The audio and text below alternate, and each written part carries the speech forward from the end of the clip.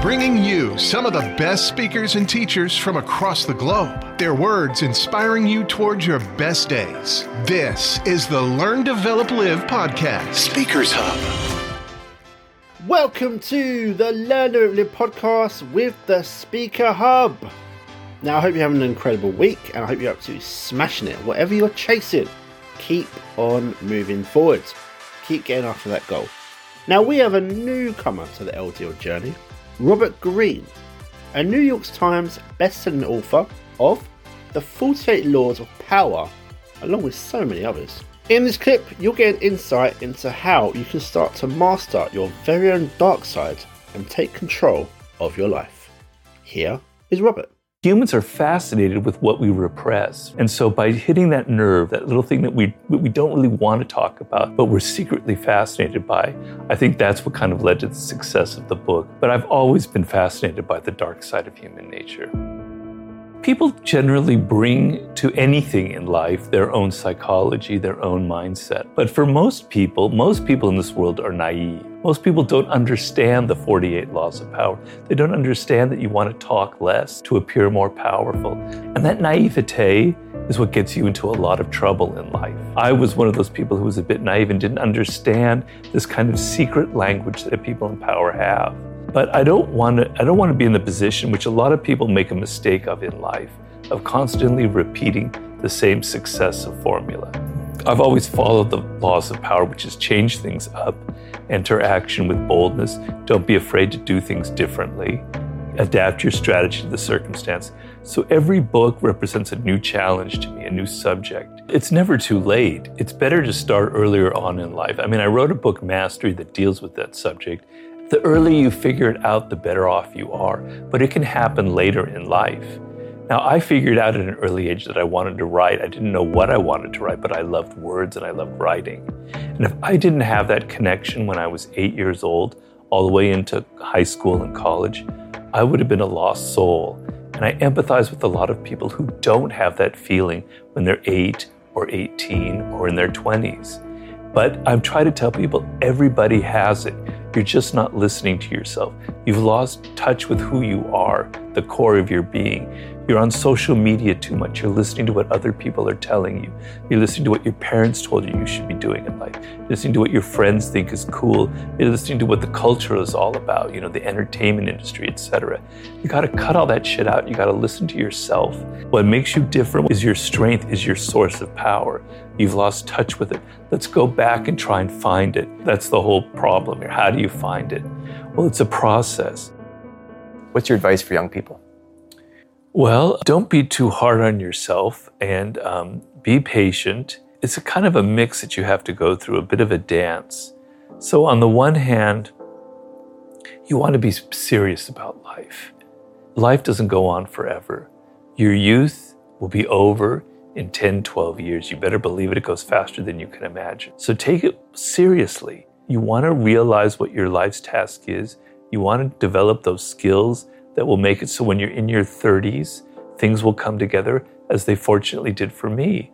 It's a common story that 31, 32 is that year where things turn around for people. But on the other hand, you don't want to be so damn serious, so damn linear in your thinking. I've got to head down this path to make this amount of money, etc.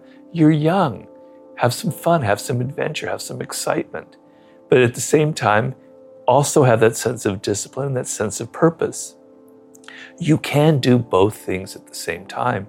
Now, the circumstances now, it's easy for me, a boomer, I have to admit that, to preach to you when you have gone through we've gone through a pandemic, what looks like to be a recession, and then if you're a millennial, you went through the crash in 2008.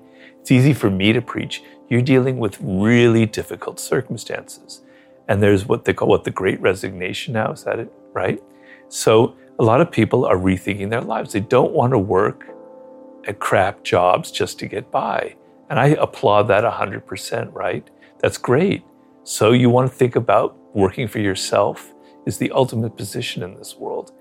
And even though times are difficult, even though it may seem like just a dream, there's so much potential out there for entrepreneurial spirit, for creating your own startup, for creating your own podcast, for going your own path in life. You don't have to follow other people. It's not like it was when I was growing up. There were things that were better back then, but there are things that were a lot worse, right? You have so many more options. It's just that you're not going to reach them. You're not going to be happy in this short time that you have to be alive unless you take it seriously, unless you learn skills and develop and go through an apprenticeship in your 20s, etc. So if you can balance those two and still have some fun and adventure and excitement, just don't listen to your parents go, I got to be making $100,000 when I'm 23 and go to law school and do all this stuff. You're going to burn out. So kind of understand I guess the main thing I would say is know who you are, know what you're deep down your core, what you love, what you hate, and what you were destined to create in this world. That's like the most important process you can go through. You have to be patient. It's not going to come like a light bulb in your head. I was meant to do this. I was meant to write the 48 Laws of Power. That's not how it works. It takes time. To do anything in life takes time and hours and patience and work. I recommend starting a journal and such and writing down some of the things that I think are important to you. So I like to tell people to go back to their earliest childhood memories of things that really excited them before they got mixed up with parents and teachers and all that, other people telling them stuff, Like for me, it was words and language. I just was entranced by the sound of language itself, right? It was like music to me. I was a bit old, I have to say, for writing my first book and having this career change. I was basically in my late 30s, So I had a lot of bad experiences. I had a lot of tough things that I had gone through. So that kind of informed me, and it kind of funneled into this book. It was sort of a mix of circumstance and good luck, and I was able to draw upon everything that I had learned and all of my skills in life. So sometimes you hit upon something, it feels right, Like working in Hollywood, I was never comfortable. It didn't feel right. I'm kind of an entrepreneur at heart. I like working for myself. I don't like working for other people. I like to control what I do. Some of that's a bit negative, whatever, but writing this book, I could control everything. I was the master of my own domain. I didn't have people breathing down my neck, changing everything that I did. I was able to write about what I love, a subject that interests me. I was able to bring all my interest in history. I'm basically a failed novelist, so I'm able to now narrate stories in my own way, etc. It was like a perfect fit. And so going from that, I decided to kind of continue in that vein, But I don't want to be in the position which a lot of people make a mistake of in life, of constantly repeating the same success formula. So a lot of writers who have a successful book, they then kind of make part two. They redo the same idea and they kind of recycle things because they figure, I don't want to disappoint my audience. I have to continue, pleasing them. They were pleased with the first one. I've always followed the laws of power, which is change things up. Enter action with boldness. Don't be afraid to do things differently. Adapt your strategy to the circumstance. So every book represents a new challenge to me, a new subject, whether it's seduction or war and strategy or mastering a field or human nature kind of thing. And so it represents a challenge, but it also represents I get to use the kind of format that I've created that fits me so perfectly. If you are somebody who's word-oriented and you end up going into a field that's about math or about numbers, you're in for a lot of pain in life, right? So you've got to figure that kind of what I call primal connection to some kind of field. You have to look at the things that you love and the things that you hate, right?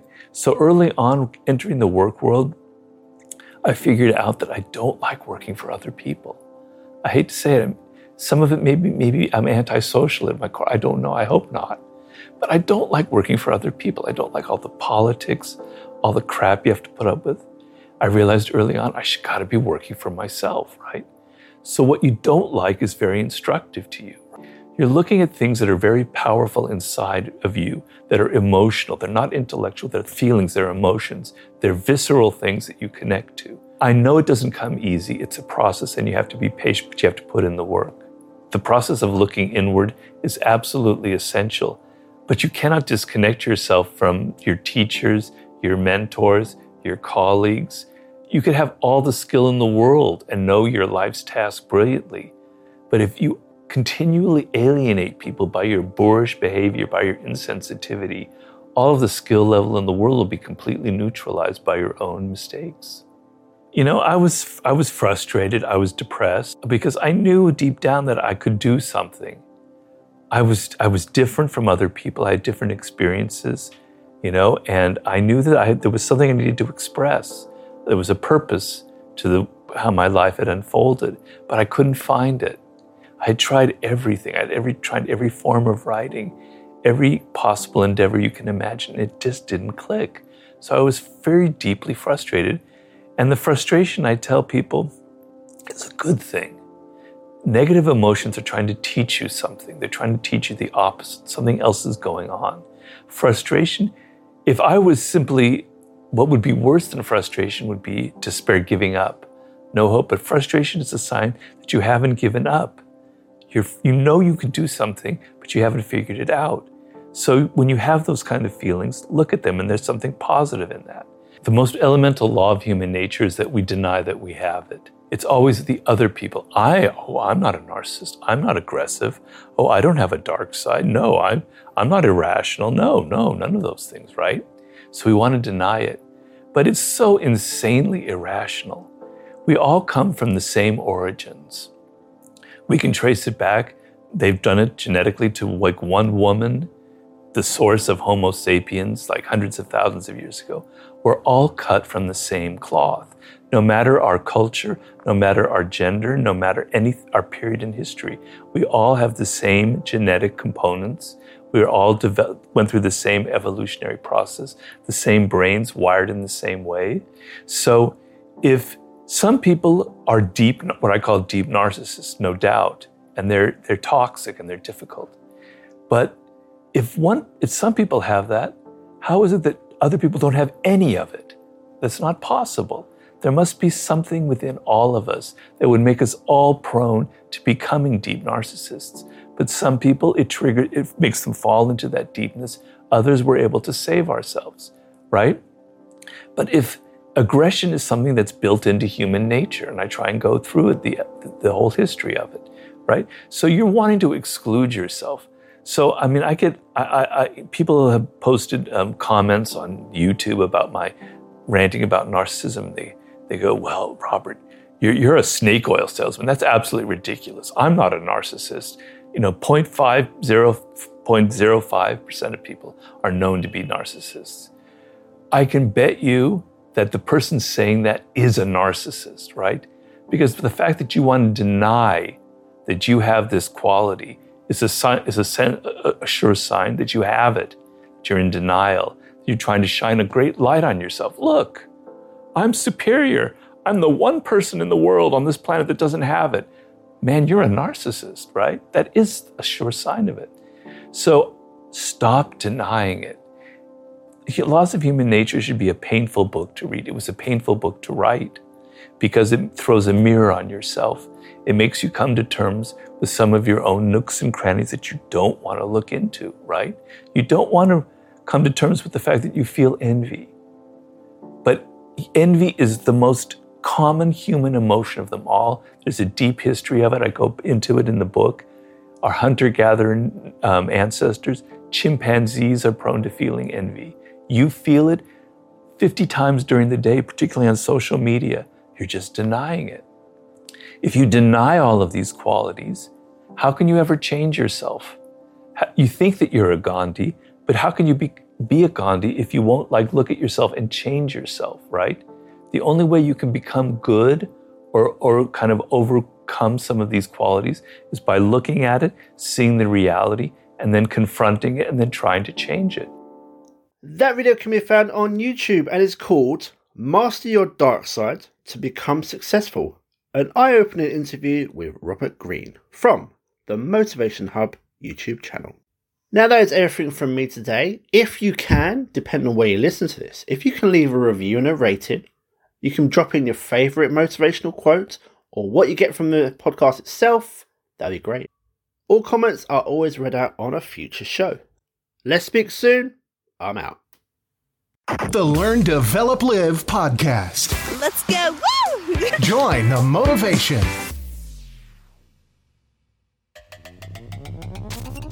Thanks for listening. You can find more motivation and inspiration at learndeveloplive.com. And we'll be back to inspire you again tomorrow.